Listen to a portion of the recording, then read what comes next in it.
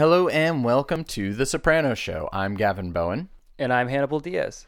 And today we're looking at Season 1, Episode 4 of The Sopranos, titled Meadowlands.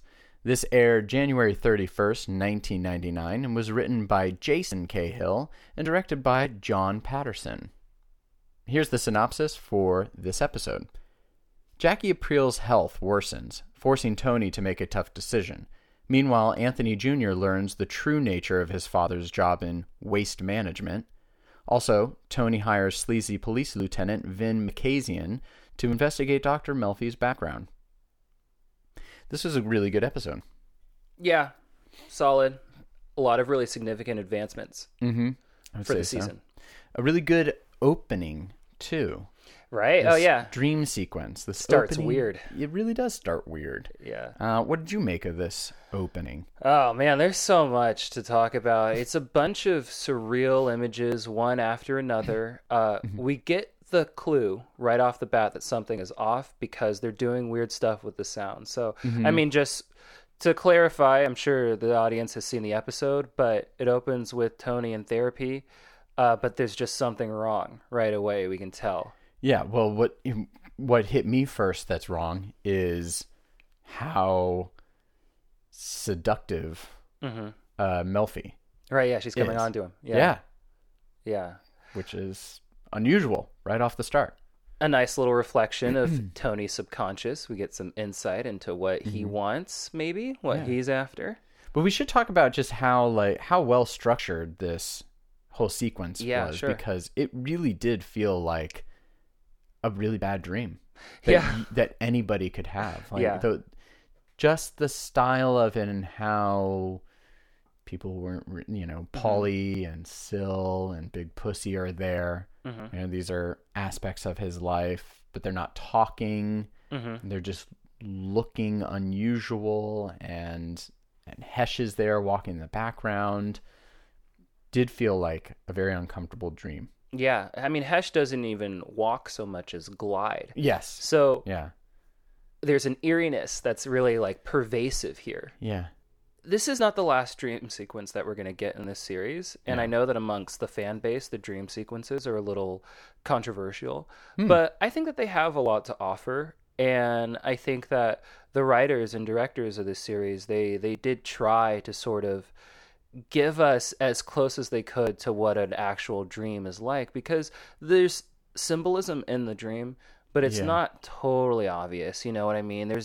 The images could mean something, or they could be nothing and sort of random. And I think that is true to how real dreams are. Was there really controversy? I mean, this has been debated about over the Soprano fan pages of different blogs and. I think so. I mean, of course, it's over 10 years since the show has gone off the air, but from what I remember being a fan and going online back in 05, 06, 07, the dreams did annoy some people. And they were like, oh, another one of these dream sequences in The Sopranos. Well, I like this one. Yeah. No, I thought it was good too. Yeah. And of course, the way that it ends, right? Yes. Turning the chair around. The classic revealing your mother to be in the position of the seductive woman who was in the dream before. Yes. I mean, I might be reaching disturbing. Here. Yeah, but I might be reaching. It kind of reminded me, though, of the reveal of Norman Bates' quote-unquote mom in Psycho. Yeah. Oh, absolutely. Okay, yeah, great. I got that same cool. feeling. All right, so I'm not reaching. Yeah, they were going for exactly Hitchcock. Like Psycho. Yes. Yeah. Okay. Awesome. Yeah. No, it was great. And then also, so Jackie's in this sequence as well, talking about rain clouds and storms coming. And I wanted to make a point about Michael Rispoli, who plays Jackie Aprile. Because we mentioned how good of a job. Yeah. Thanks for dropping his name. Yes, he's doing. He's in a new HBO show, The Deuce. Oh, okay, cool. So he's still out there. Awesome. Getting work done, and did a great job. With his final scene of this episode. Truly his final scene. I mean, comes later, but good job. Right. Yeah. Just another key component of the dream. Just everything that Tony is worried about, therapy, one of his best friends' impending doom, etc. It's represented here. It's all there. Yeah. Yeah. It's Absolutely. great. So, I mean, let's take a quick kind of overview. I mean, I guess the thing that like really stood out to me about this episode was that it's our first AJ centric episode. Yeah. The little man's in this episode pretty heavy. He really wasn't in 2 or 3 as much. Yeah. And we only got a hint of him from the pilot, but yeah. So you enjoyed the AJ plot of this all. I did, yeah. I thought it was good, and I recognized something very key about the AJ storyline in this. Which is something I'd never noticed before. I've seen this episode maybe 3 or 4 times in my life. Yeah. And I didn't realize that this episode represents really the very first time in AJ's life that he realizes what his dad actually does. Oh, okay, yeah. I didn't know that. I thought that, like Meadow, he had sort of been aware for, like, you know, prior to the beginning of this series. Mm-hmm. But when you look at this episode, that's not the case. He thinks that his dad literally is like a boss at a garbage man plant, you know, waste management, as Tony says.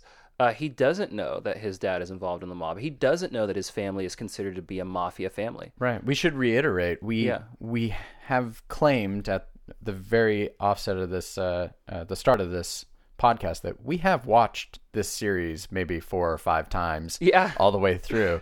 So interesting that this is now the first time that you're... I mean, it was a big moment for me too. I'm sure, you know, I like glossed over it the first times I've watched this series, but this time, since I'm paying, you know, more attention to it, it truly is like a fundamentally, like, for the character, shifts his whole worldview. I mean, because everybody has a father whom they, not everybody, but most people have a father whom they basically feel is the king of the world, and they stand as an example for you. They have no flaws. They're perfect in every way. And usually you start figuring out, oh, well, you know what? Our parents, they actually have a lot of flaws, just like we have flaws. And so, okay, everybody has flaws. But Anthony Jr.'s like revelation of this is, oh, my dad not only has a flaw, but he's possibly a criminal. As a character, it changes his whole life path significally. Absolutely. Yeah. Yeah, and that was the thing that I didn't get before. That we're watching sort of AJ's like origin story, like a significant, you know, key moment in his origin story. Because imagine if he never realized that. If it took a little bit longer, he would still be on the path that he's on of just being a kid who's not getting good grades, who's a little, you know, just being a kid. Now he's really grown up fast. Super quick. And I mean, it comes all to a point at the very last shot. I mean, we're already jumping to the last shot of this episode, but that very last shot of him looking at his dad from across the cemetery. Right. And he just realizes, oh yeah, I had never known this before. What did you think of the storyline that is the vehicle for AJ's ultimate realization? I mean, I thought it was pretty funny. I mean, it was a really good setup to it. It features kids in school having pagers, which I was never aware of, that kids would even have a pager.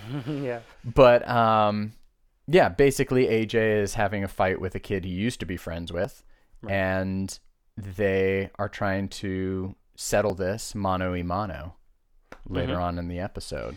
Exactly. But things do get bigger than that because of AJ's last name.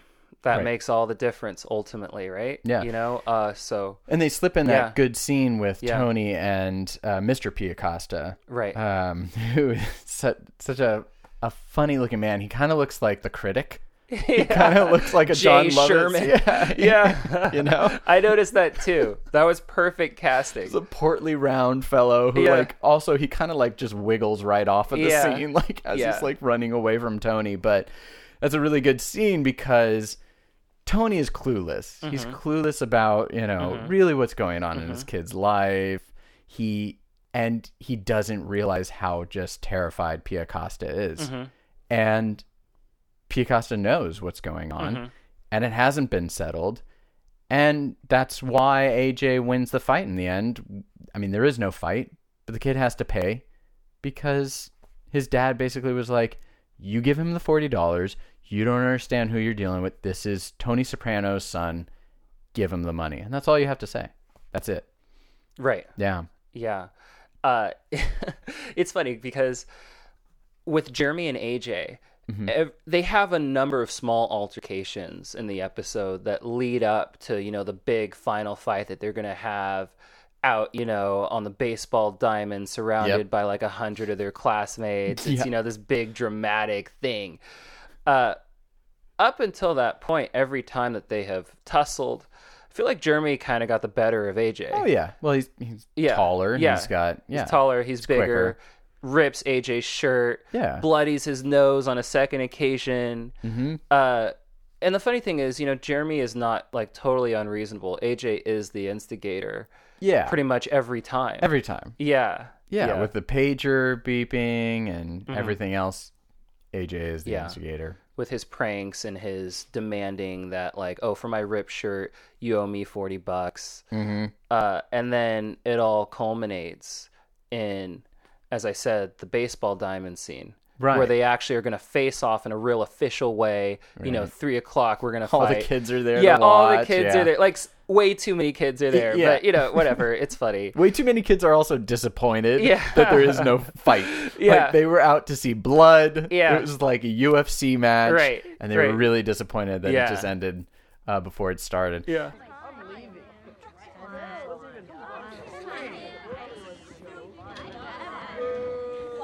And then after that, I mean, AJ's clueless, really, about it. And fucking Meadow, man, just doesn't even think about how quickly she's destroying his child mind. Yeah, his innocence. By showing him a mafia website. Right. Which has really nothing to do with his dad. I mean, it's just like, oh, the mafia, like historical, like John Gotti, and like here's an image of some dude who got shot on a street corner. Was it mob related? And gives it to AJ and be like, this is dad. This is dad. No, dad doesn't do waste management. Yeah. I mean, he does waste management, but you're clueless. And I don't know. Yeah, I really felt... The second time I watched it through, I was just really upset for AJ. I felt really strongly about how traumatic that could be. And he just quietly takes it. He just kind of, I mean, the whole episode, he's like talking trash, all that. And then this shuts him up completely. Right. And now he's just he's in his own world as it's crumbling. It's I mean, if you look at it as we are doing, taking a really deep dive into this plot, it's truly sad to watch this kid grow up so fast right now. Yeah. Does a good job too. It is good, yeah, especially because, you know, he has to struggle in his way to process it, not only because he's young, but because he's not that bright. You know, that's the funny thing. So, I mean, I love how that's represented too, you know, like, how do you process something so huge when you don't really have the intellectual capacity? Meadow does, and this is another thing that I'm seeing about Meadow that I didn't really think about, but Meadow she's very intelligent, you know, that is established. She performs at the highest level academically, in her extracurriculars. You know, this was a major part of the previous episode, right? Episode 3. Right. And she is very cynical. And that was the thing that I didn't really notice until I was rewatching it this time. You know, just her response to everything that's going on and who her family is and her predicament is to have a lot of cynicism. And AJ doesn't really have that. He can't have that, again, because he's young and he's not super bright. But that's cool. I mean, I feel like they're two very realistic characters, and they're not the same character, and they're not like idealized versions of kids. You know, they're not like TV kids. Yeah. They're just sort of realistic kids, you know, written and portrayed by some really solid actors. Yeah, exactly. I especially loved kind of the final, well, penultimate emotional beat with AJ, in which he's in his room and he looks at the photo of himself and Tony after he's learned everything, after he's learned that, you know, a kid that probably was going to kick his ass decided not to, because AJ's dad is Tony and he's afraid of that. And there's just a weird element too, I have to imagine, of realizing that all of these kids around you sort of know something that you don't. About your father and your family. Like, that's got to be really, really weird. And so you have that great moment where AJ's going to bed. He gets in bed. He's looking at that picture of him and his dad on a fishing trip. And if you'll notice, you know, the lights are on. He's going to bed, so he turns off the light. We cut back to the photo. Now it's in darkness and shadow. And the symbolism of that is pretty direct and obvious. But I just thought that it was really nice. You know, it was just so simple. It really is. Yeah. You know, seeing the photo completely illuminated, now the light is off, you know, we have the shadow of the blinds across it, and it's in darkness. And it's not like AJ's gone through some sort of radical alteration in his feelings towards Tony. Right. But a transition is beginning. Transition. It's just more complicated now. Yeah, exactly. Yeah, and I thought that was represented perfectly. Yeah, it's really funny to watch this again and then to realize how beautifully done it was for it being just a kid getting in a fight at school. I mean, you could easily take it as that, but there's really a lot of subtext there, and they do an awesome job. It's a great point. Both the writing and directing by John Patterson, really good in this. Yeah, and I think that Patterson would go on to direct a number of really key episodes of this show. Yeah, so 13 episodes he's done of The Sopranos. Yeah, so very significant director to The Sopranos. Yeah. I guess one other major plot in the story is Tony's deep suspicion of Melfi and the practice of therapy in general, and really starting to question why the hell he's actually going and doing this. I mean, and as an audience member, you're kind of like, wait, what is his motivation really for going back to her? He doesn't have to go back to her. The only one at present moment would be she's hot. Yeah. And that's all he's really taken advantage of. Yeah, he wants to be around an attractive woman. Yeah. If it was how Carmela believes it to be, that it's a he, I don't think Tony would still be with him if it was just some dude. Yeah. So there's other things now that we come to learn, that Tony comes to learn about how he actually can take advantage of being in therapy. Yeah. But he needs to know more. There is so much thrown at us in this episode in terms of how Tony feels about Melfi and therapy in general. It's a real journey for him, and it's pretty cool because there's just so many like shadings to his relationship to therapy, you know. So let's just start off with the fact that his fear and paranoia is really coming to a head in this episode. Right, because we open with him entering the medical offices and stumbling upon Syl. Yeah, right. Yeah. In the dream. Yeah. No, this isn't the dream. I mean, if you're talking about the dream, that's fine. But what I'm talking about is him, like when we see him actually going to Melfi's office. Yeah. Silvio is coming out of the dentist. That's a dream. No. Yeah, that's part of the dream. It's a different dream? Yeah, he's dreaming. That's a dream? Yeah, let's watch that scene, actually. Seriously? Yeah, no, we should. Yeah, you'll see. All right. That's also a dream. All right, we just watched that scene, and I'm sticking to my guns that it was not a dream sequence. And Hannibal, do you have something you'd like to share? I was certain it was a dream sequence, and now I'm questioning everything. But you bring up good points. Let's just talk about that scene. Yeah. The frame rate. We noticed as we watched it, the frame rate seemed to be slower. Right. As if in a dream sequence. Yeah. As it would be in a dream sequence. Kind of a slowed down version of it. A focusing on dental office as it goes by. And then a focusing on Dr. Melfi. Right. And her door. So, yes, I agree with those. Plus, you make a good point that where is this office building and how does he go through this door to Dr. Melfi's and suddenly he's in this really polished wood panel with windows to an outside waiting room and then into her larger office. Right. I agree. That doesn't make any sense to me, and that's probably just poor. It's a continuity error, it seems like. Yeah, it seems like poor scouting for location. Right.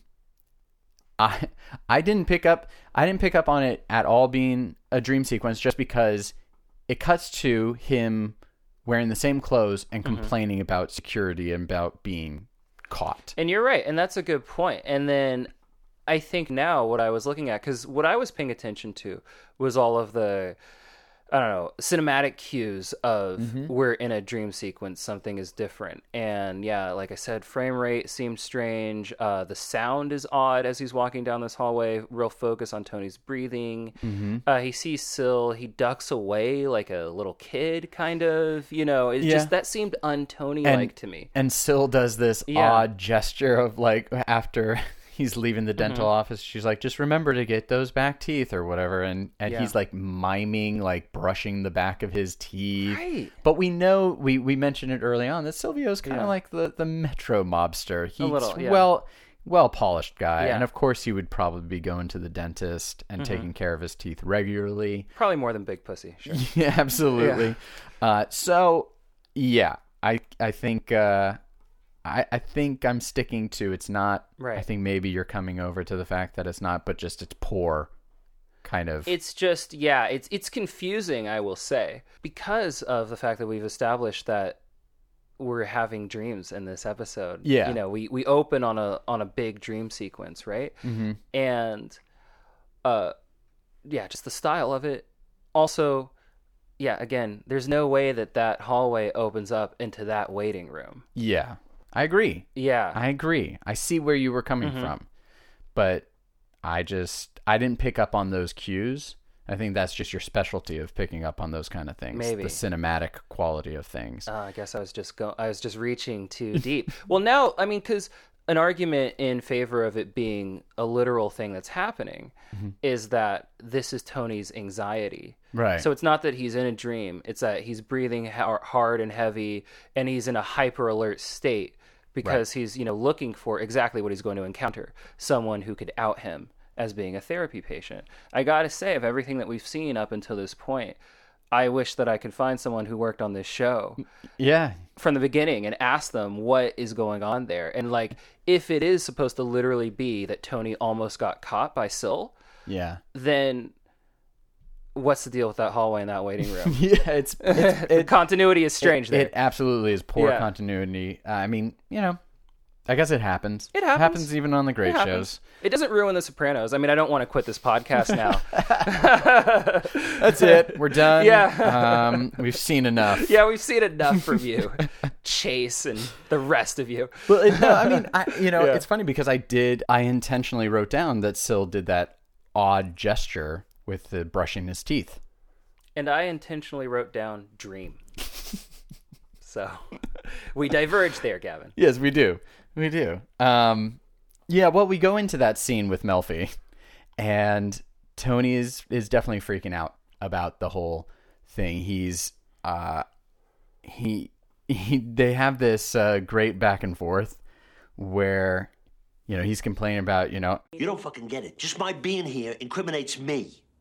Somebody sees me, they tell somebody else, all of a sudden I'm a celebrity. I thought we made some progress on your narcissism. Who are you? I loved that. Yeah, just the timing of it was so funny. It's so good. Who are you? Oh, it's really good. Yeah. It's really good. But that has some literal implications, right? That question, who are you, is going to dictate all the following scenes pretty much in this storyline. Do you want to get into that? Yeah, I mean, so we meet a new character in the run of the show, and that would be the detective, Makazian, who is played by late John Hurd. Yeah, we recently lost him, which is sad. He did a number of great roles, including Home Alone. Home Alone. Yeah. Absolutely. Yeah, and he does a really good job in this show, playing that really sleazy detective. He's just amazing. They do an amazing job making him look like a mess. Yeah, he's such a slob. But he really just pulls it all together and puts on a good performance. And so this is basically Tony's guy. This is a guy Tony has used before, who's not necessarily in their same. He's in a different precinct, miles away, that he uses from time to time. Yeah. Well, he's into Tony too, so Tony has leverage over him because of gambling. Yeah, gambling, and so Vin needs to pay back his debts. He's far behind in his payments, and part of it is that he needs to do stuff like this for Tony. Dirty work. Yeah, and give him intel, and help Tony stay one step ahead of investigations, if possible. Yeah, so he uses him to investigate Melfi. Right. And we get this interesting scene with him pulling over Melfi and her date. Yeah, date. Which it's interesting about that. Randall. Randall. Before they're pulled over, they're having a conversation about how women just need a man who's sensitive but also strong, and can the occasional grope in the closet, and basically a balanced human being. Right. And she, in that instant, gets emasculated wimp of a man who's destroyed. Just destroyed. Yeah. So what he's like playing along with, like, oh, you just want a guy who can, occasional grope in the closet. Right. If he was that guy, he is no more that guy. Yeah. Because of Makazian. And he was never that guy. And no. No, he wasn't. And I love how this character was drawn. Again, really good casting. I just buy that this guy's a wimp. He's a tax lawyer. Yeah. He's just he's no Tony, which is not to say that Melfi wants Tony, but a major thematic point of Tony's character is that he is the ultimate alpha male. Yep. Right. And so some women are going to be very attracted to that. Some women will not be. But to deal with Tony is to deal with the fact that he is the alpha. He's going to take charge. You don't have to worry if you're a lady walking down, the street in the dark of night, with this guy next to you. Like, he's going to be able to take care of things. Right. And that is a major aspect of what makes Tony attractive to the people who find him attractive. Yeah. I love Melfi in this scene, though. Yeah. When she gets out of the car. Yeah. And Makazian has this line of, "You got prime rib at home. I'll be going out for hamburgers." Which is a call to, I'm guessing he believes Tony and her have this sort of relationship, and so he's just pointing out, like, hey, Tony is the prime rib. He's the alpha male. Why are you going out for hamburgers? Right. It's a funny line. It's really funny. But she's so strong in this. And just like when she shouts back at him. I'm gonna call my lawyer, you. Fuck you. God. That was great. Yeah, I felt Really like that good. was definitely a throwback to her character, Karen, in Goodfellas. Like, that's something that Karen would have said. Or it's something that, it sounds like something that Pesci would have said in that movie. Yeah. You, fuck you. Like, that's just perfect. Motherfucking you fucking piece of shit. Absolutely, yeah. But she's great in that scene. The whole, we're talking about masculinity and violence and rage, as she'll get into later in the episode when she kind of talks about it. Vin is drunk also. I think that's important during this scene, and so that's why he sort of gets carried away, and he sort of wants to throw his weight around and be like, I'm a man. I mean, if you really want to get analytical about it, and that's kind of our job here, you could say that when he's around Tony does put him down a lot and basically treats Vin like dirt. And he's like, you're dirt to me. You're nothing. You're a loser. And so maybe Vin here, he's able to assert himself a little bit. And it's a really tragic scene because he beats the hell out of this guy for absolutely no reason, and it ends up giving him PTSD. He can't leave the house. Melfi's there looking gorgeous, and he's just like oblivious to that. Quick note. Let's talk about costumes in this episode, because you mentioned that the thing that like was really sort of decisive in terms of you concluding that Tony walking down the hallway was not a dream was that he's wearing the same shirt Right. From one scene to the next. And that is a really good point. Yeah. I didn't notice that clearly, but I did notice a lot of the other costume choices in this episode. Cleavage. Well, yes, amongst others. We'll get to that. Okay. Some of them involve Tony, and he's not, No displaying cleavage. any cleavage. But yeah, so we see Melfi super, what is for her, sexed up in her apparel. She even sort of pushes the cleavage up, when she's waiting for the guy to open the door. Yeah. She's trying to, get him riled up, trying to get this guy to have some balls, basically. Because she knows what he's Yeah. gone through and now what he's dealing with. Yeah. Fortunately, he has been a bit castrated. Yes. Yeah. So it was cleavage. That's the costume that you were talking about, or were you going to bring Yeah, I up really something have about nothing Tony? else to say. I mean, that's my final statement on this episode, actually. You were going to mention something about Tony's costume, or no? Absolutely. Okay. But it comes a lot later. Okay, we'll get in the to episode. it. We'll get to it later. We'll Yeah. we'll try to thread in the costume, Sure. if you will, Yeah. throughout this episode today. And then we get to the scene with Melfi and Tony where they are in another session. Right. This time, I don't want to jump around. So the next actual one is where he's revealing the stresses he's having from Uncle Junior and his mother again. Melfi is well aware of this. And even Tony mentions, like, they're acting like children. Yeah. And Melfi gives him the greatest help he can get for this situation is, Would it hurt you to let your mother think that she's still in charge? You have children. You know what they're like. You know that sometimes it's important to let them have the illusion of being in control. Tony uses this Yeah. to full effect. Oh, yeah, he does. And it's great. And actually, my costume note does come in with this scene involving Tony and Melfi, because one thing that stood out to me was that Tony here is in a very grim, dark state. It basically looks like war is on the horizon. Yeah. He's going to have to go to war with his uncle. You'll notice he's hunched over. He's wearing what I believe is all black. Yeah. Very dark. He's like... He has literally in a dark place. And he has that line where he says, My uncle. He's got me in a box where I got to do something I don't want to do. Right. He doesn't want to do this thing, and he's concerned about his mom, too. We had a scene earlier with Olivia and Tony at the rest home, which, was good. Green Grove, retirement community. Yeah. But yeah, as always, Olivia is a source of great problem. But he almost gets her. Yeah. He almost gets her with the macaroons. Yeah. And Nancy does a really good job of like this, like, so excited, macaroons, my favorite. And then she's like, oh, wait. I forgot. I'm supposed to be miserable.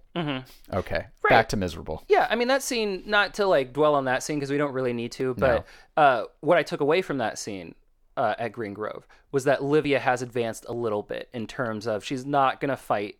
She's not going to... she's still guilt-tripping Tony hardcore, but she's not giving him the silent treatment like she was when she was first admitted. She's sort of resigned to the fact that, okay, this is where I am, but also there's a note of, well, I can sort of still operate. I'll operate from within my confines. Absolutely. Yeah. But back to the scene with Melfi. Yes, he is looking like the general. Yeah. Who's preparing for D-Day. He's Grim death. Eisenhower and Yeah, exactly. And what is she wearing? Again, well, maybe I just like to, maybe we're learning that I just like to look at Melfi and pay attention to what she's wearing. But she's wearing a white sweater, so it's a direct contrast. They're wearing exact opposites. Yeah. He's in black, she's in white. She's giving him very enlightening information that's going to help him. And I just thought that was cool because, again, I've seen all of these episodes a couple times throughout the years, and I never really dwelled on costuming and how costuming could be a reflection of the psychological state of the characters. And I'm going to pay attention to that from now on, because it's pretty cool. Yeah, no, that's a great point. I didn't pull that one out for this episode. That is really good. She gives him the information that he needs, and later on in their last session, he's pretty grateful for, and he's just kind of talking about whatever. But she is dwelling on the fact of this casual violence in life. Yeah. And he's just sitting there almost, he's definitely humoring her, because he does feel like he knows this world. He knows exactly what she's going to say. Absolutely. Yeah. She says specifically, I guess I'm out of touch with the climate of rage in American society, the casual violence. And Tony's just got such a big grin. He's in such a cheery state this whole scene, because he's like, yeah, man, like, that's where I live. Right. Yeah, that's lucky for you, like, little princess. But I'm here in the gutter, and I'm mixing it up. So, yeah, welcome to my world. But then she does something. There's a lot of reveals. Yes. In this episode. It's a reveal of Anthony Jr. finding out about his dad. There's the reveal here where Melfi reveals part of her own personal life to Tony for the first time, which, as a therapist, she even says, like, how unprofessional and, like, I shouldn't be talking to her about this, but she's shaken up a little bit by it. And Tony realizes then that she's talking about Makazian, and he realizes that fucking moron went overboard in his tailing of her and tracking her. Yeah, Tony said just track her. He didn't ask for Vin to rough up anyone. He didn't want Melfi touched or disturbed in any way whatsoever. And so Tony is actually genuinely disappointed in this scene, and he's genuinely angry. Because she's clearly disturbed. Right. And he does care about her in his way. He really does. And so he's very bothered by Makazian. And then, of course, we immediately get a great comedic beat where he goes, sorry, kind of quietly. And she goes, it wasn't your fault. Yeah. Well, yeah, it literally was all his fault. Yeah. So that's funny. Yeah, but this is we're like, okay, if we didn't realize before why Tony was staying with Melfi, now we have a little better sense. She's hot, but also she's giving him some tools he can use for both families. Strategy. And and that's great. Oh, well, you want to talk about... Oh, I'm sorry, go ahead. No, please. Yeah, I was just going to say, you want to talk about reveals, another little note in this episode, which I had forgotten until I rewatched it. It's revealed in this episode that Melfi is seeing a therapist of her own. Yes. Yeah, I did have that written down as well. Yeah. That is another reveal. Right. And and later on we get to see him, see that. But that pisses Tony off. That makes him uncomfortable. To know that his therapist has a therapist. Yeah, it's just very weird for him. Yeah. So about that scene, one thing I really like about it is, to me, we're looking at Tony in full-on sociopath mode. Because he is, as I mentioned before, very happy throughout this scene. Like, he's in a really positive place. Well, he's on Xanax now. He's taking a little dose of Xanax with his Prozac, so... Yeah. Yes. That could be part of it. Yeah, it could be definitely like, a little chemical assist there. Sure. But also, I just thought it was interesting and kind of dark the way that he's behaving through this scene, because, he was really about to quit therapy. He had a million reasons why he should quit it. It was nothing but a source really of stress for him in so many ways. Plus, Carmela is now on his ass. And he expresses to Carmela earlier in the episode, I think I want to quit. And she says, no, for the benefit of our marriage, you're staying in. Of course, she doesn't realize that the therapist is a woman and not a man, which is a pretty significant distinction in terms of this couple. Oh, yeah. How it relates to them, obviously, with Tony's infidelities. But it's all just pressing on him.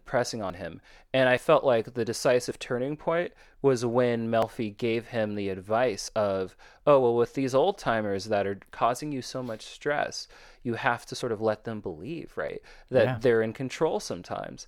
And that's sort of, the light bulb above Gandolfini's head. And, he goes in, he makes peace with Junior. Right. And, well, jumping around a little bit. Jackie April does die in this episode. Yeah, officially. So we should get on to that point there. So starting at the beginning is really Christopher coming out of the hospital after being roughed up by those Russians in the previous episode. And he still believes that Tony is the one who's actually out for him, that it might have been Tony because of the meth he gave his daughter, Meadow. Yeah. So they pick up Meadow. Right. And he interrogates her. Yeah. Kind of scares her a bit. Yeah. But tells him, no, my dad's actually been worried about you. Yeah. And there's this funny moment where he's like, remember like when you were little? I'll buy you one of those Happy Meals, all right? Where the fuck are you? Yeah. I feel like we got some really great Adriana beats in this episode too. How I mean, it's so funny because Christopher's storyline up until this point has been very intense. So we get sort of an interesting, a surprising reversal of that. You know, in the first episode, he commits his first murder. He's coked out. He's aggressive. Second episode, things get deeper and his life is on the line and Junior wants to kill him, but ultimately does not.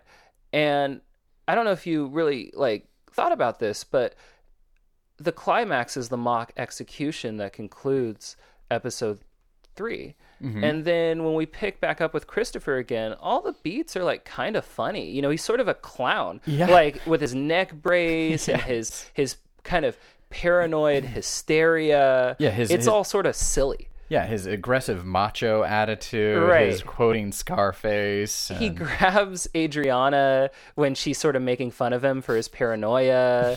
And, classic moment from Adriana, he grabs her, she goes, ow! She takes ow and stretches it into a 5-syllable word. Yeah. Great. No, it is great. And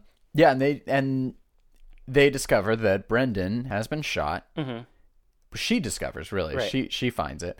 And that's really what is the catalyst for what precipitates between Junior and Tony. Yeah. It pushes things along because Junior made the decision to kill a member basically of Tony's crew.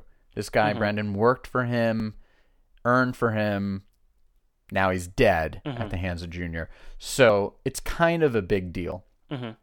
And that scene in the hospital where Christopher finally shows up and he says Brendan's dead. This is what we got to do. I'm going to go do it myself. Yeah. I'm going to go take out Mikey Palmisi. Right. And we get this little thing between Paulie and Big Pussy, who don't have a big moment in this episode, but they're debating a Godfather scene. Mo Green special. Fucking Uncle Junior. What are you talking about, Mo Green? In one, Mo Green's eyes got too big for his stomach, so they put a small caliber in his eye. Fucking Mikey Palmisi does their hits. In his glasses, you mean? Glasses, eyes. Why are you quibbling with me? Yeah. I mean, when they're analyzing the killing of Mo Green and The Godfather, I was thinking, they could have their own podcast. They sound like me and Gavin right now. Yeah. They were doing a very good job. Yeah. So Tony goes to meet with Junior. Yeah. After finding this out, and finally gets to kick the ass of Mikey Palmisi. Yeah. And staple him together. Right. Yeah. Creative use of a staple gun. Yeah. I enjoyed that quite a bit. Yeah, it was good. There's this good moment in that scene with Junior and Tony where Junior tells him, next time you come in, you come heavy or not at all. And you can hear in his voice, it kind of trails off, it kind of cracks at the end there, or gets caught up, and it's just a wonderful suspense that Chinisi pulls off there. Right. He knows he's crossing a line that's never been crossed between Tony and himself. And then Tony's reaction is great. He goes, "You don't mean that." He's a little hurt. He's like, "Wow, that's going a little far. You're telling me that next time I see you, I need to be strapped, that we're family." Yeah. So that's a big moment. Yeah, it really is. And the balls though on Junior after this one killing and being present for it, he's all of a sudden like, I'm big man on campus. Yeah. Don't have to go to Livia to tell you come heavy. And even Tony points it out. It's like, you got a nice, that must be a nice pair of balls or whatever he says to him. Like, Junior is really taking a big leap forward. And as far as like how he's kind of combating his own insecurity, he's really kind of trying to take the reins. Yeah. And I like it. I like this Junior over the insecure Junior. Yeah, the wishy-washy Junior. Yeah. Wishy-washy Junior is gone for now. He's gone. He stepped up. And I love, too, I just noticed this as a nice little filmmaking moment as Tony is leaving the restaurant after this terrible meeting with Junior. It's a split-second shot, but we do see that crowd that has gathered around the fallen Mikey Palmisi. We don't even see Mikey. We just see the crowd around him. And they're far in the background. And the shot is only like a second long. So you could be forgiven for not noticing it. But they still put in that detail. Oh, yeah. And that's cool. There's a very large crowd who may have witnessed this, but it definitely found a bloodied up, stapled together Mikey Palmisi on the curb. We talked earlier in previous episodes that later on we're going to get more of the structure of the mafia, at least this family. And we get it a little bit more in this episode where we finally meet some of the other captains or capos of the organization. So we have Jackie as boss at top, and Tony and 3 other associates are the captains. And below them, they have their pollies and their big pussies who earn for them, who have earners for them. Exactly. And they're all behind Tony being the next boss. And he really just honestly says, like, I don't know if I want the stress. Yeah. Like, I don't want any, like, stress between me and Junior. I just don't want that at all. Right. But he utilizes the suggestion from Melfi of let the big grown-ups, the elderly grown-ups, believe that they are still in charge. Yeah. And that's exactly what he does when he comes back to the restaurant heavy. Right. Talks to Junior. Yeah. And James Gandolfini does a great thing as an actor, and he uses this probably for most of the roles that he plays, but it's a tool he has in his acting tool chest that he uses so well, and that's his heavy breathing. Yeah. And you mentioned before, like in the dream sequence, he's heavy breathing, but that's kind of just Gandolfini's way of, he does a good job of letting that microphone pick up the heavy breathing through his nose. Yeah. But he uses it in the sequence right before he tells Junior, like, I want it to be you. Sopranos have been waiting a long time to take the reins.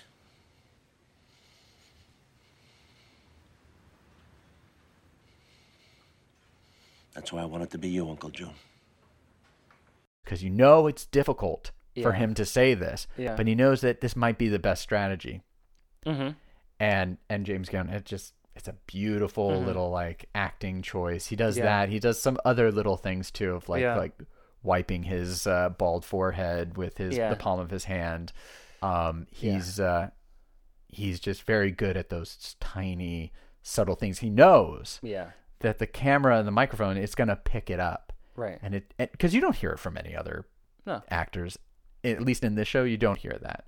And he utilizes it so well. Yeah. I love that. If anything from this episode, I just love that this is a good example of James Gandolfini using one of his techniques of this audible breathing that can be picked up, and it reinforces his strength, masculinity, his right at the border of just exploding at a moment's notice. He's inhabiting the character to the fullest, That's such a distinguishing aspect of his performance and the performance of so many actors in this series. It is really great. And I look at this scene when Tony does ultimately cede control of the organization to Junior as kind of a funny sort of dark scene in a way, because Tony is sort of playing Junior here.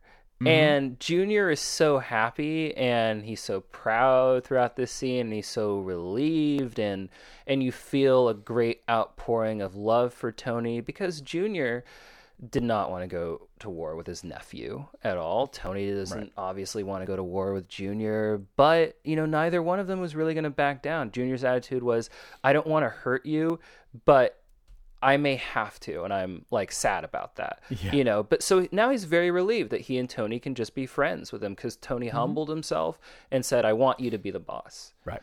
With a caveat. Yeah, with a caveat, which is basically like, I want money that was previously directed your way, my way, via Union and Bloomfield, whatever that means. But our takeaway is Tony's going to get, you know, a significant financial benefit from Junior. It's just funny because, yeah, Tony is playing a couple games here, and yeah, he is letting Junior be the leader. But, you know, as we will see, Tony intends to still fully be the leader. Yeah, everybody is on board with it. Everybody sees how it's a smart move to put Junior, as they call it, the lightning rod at the top to take all the hits while they make all the money. And that, going back to the final scene with Melfi, I think really comes into play, because Tony is so happy, as you said, maybe it's the Xanax, but also he's just happy because Melfi has helped him win. You know, he was in a box, as he said, and he didn't know what to do. And Melfi gave him advice that basically checked off every single box of victory. So it's like, okay, now Junior's going to like crawl out from like being, you know, so far up my ass, because he is, you know, the leader now. He gets what he wanted. He also is the visible leader, so he gets to take that heat from the feds. That stress is not on my shoulders. What else? Well, I mean, those are kind of the main things. Also, as we mentioned, Tony now has this like major financial benefit, so he's going to get richer. Yeah. But it also just puts Livia and Junior kind of at ease, feeling that they're in charge again. Yeah. And so I guess I just sort of interpreted this scene as with Melfi as Tony isn't genuinely happy about therapy, but he's genuinely happy about how therapy can help him manipulate. Absolutely. And there's something kind of dark about that, and it's cool. Yeah. I mean, I guess we get to that final scene. It's in the graveyard, another Godfather reference, where as Tony is talking to his capos and his crew about how things are going to be from now on, they're looking at Junior and Livia sitting. This kind of mirrors a scene that was in the original Godfather. There's a funeral where a conversation is happening between Michael and Tessio as they're watching one of the other mob bosses. So that was just kind of a cool, you know, film quote moment. Oh, he does say, you know, look how content they are. Right. Those people went through World War II. Yeah. You know, as just a sign of respect, you know, in Tony's way of being like, look, these people suffered. They've had their trials. Yeah. Let them be happy. And he's getting what he wants on another level. He doesn't want Livia and Junior to be a source of stress for him. He doesn't want to look at them with hate. He just wants them to be okay. He wants them all to be one big happy family, in a sense, like all sort of on the same team. And at this moment, he feels that he has that, you know, so he's able to finally look at Junior and Livia with just a sense of love and respect and a sense of inner peace. I guess if I may, because you are more knowledgeable about The Godfather than I, but there is that scene in the graveyard of The Sopranos and we mentioned it before, but Anthony Jr. kind of looking at his dad, and you got these associates coming up and shaking his hand and bowing to him. There you go. And that's kind of just as at the end of The Godfather, where Michael is now meeting with some associates and the door closes on Kay. Yeah. Diane Keaton. Yeah. Very similar. We don't get a door closed on AJ, but it's just that moment of and Robert Eiler, I don't think we've said his name yet in this episode, but you know, that's AJ. Oh, yes. And he is just looking at Tony again. It's ambiguous. You know, what is he feeling? It's not like, oh, my life is destroyed because I found out that my dad is a big mob boss. And it's not, I'm happy that my dad's a mob boss. Now I can get away with stuff. It's just, oh, things are more complicated now. You know, we see him at the graveyard. Seeing his dad in a new light. And he's done a lot of growing up. Yeah, absolutely. Oh, well, that does it for this episode of The Sopranos Show. We just covered episode 4, Meadowlands. Join us next week for episode 5. And if you like the show and you want to support it, best way to do that is tell people you know, and subscribe on iTunes, and like us on Facebook and Twitter, and leave a review. if you could. We'd love to hear from you too. So obviously you can go to our website and leave a comment on any episode and join in on the conversation there. But until next week, I'm Gavin Bowen.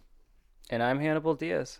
As we wrap up every episode with a favorite line from the episode, Hannibal, what was yours? Oh, that's easy for me. That's Chris in the Bing when he's encouraging Tony that it's wartime, that's time to throw down against Junior. And it's just really funny, especially with his little neck brace and everything. And he's like, "This ain't negotiation time. This is Scarface, final scene, fucking bazookas under each arm. Say hello to my little friend." Always with the scenarios. I like that too. Yeah, no, it was good.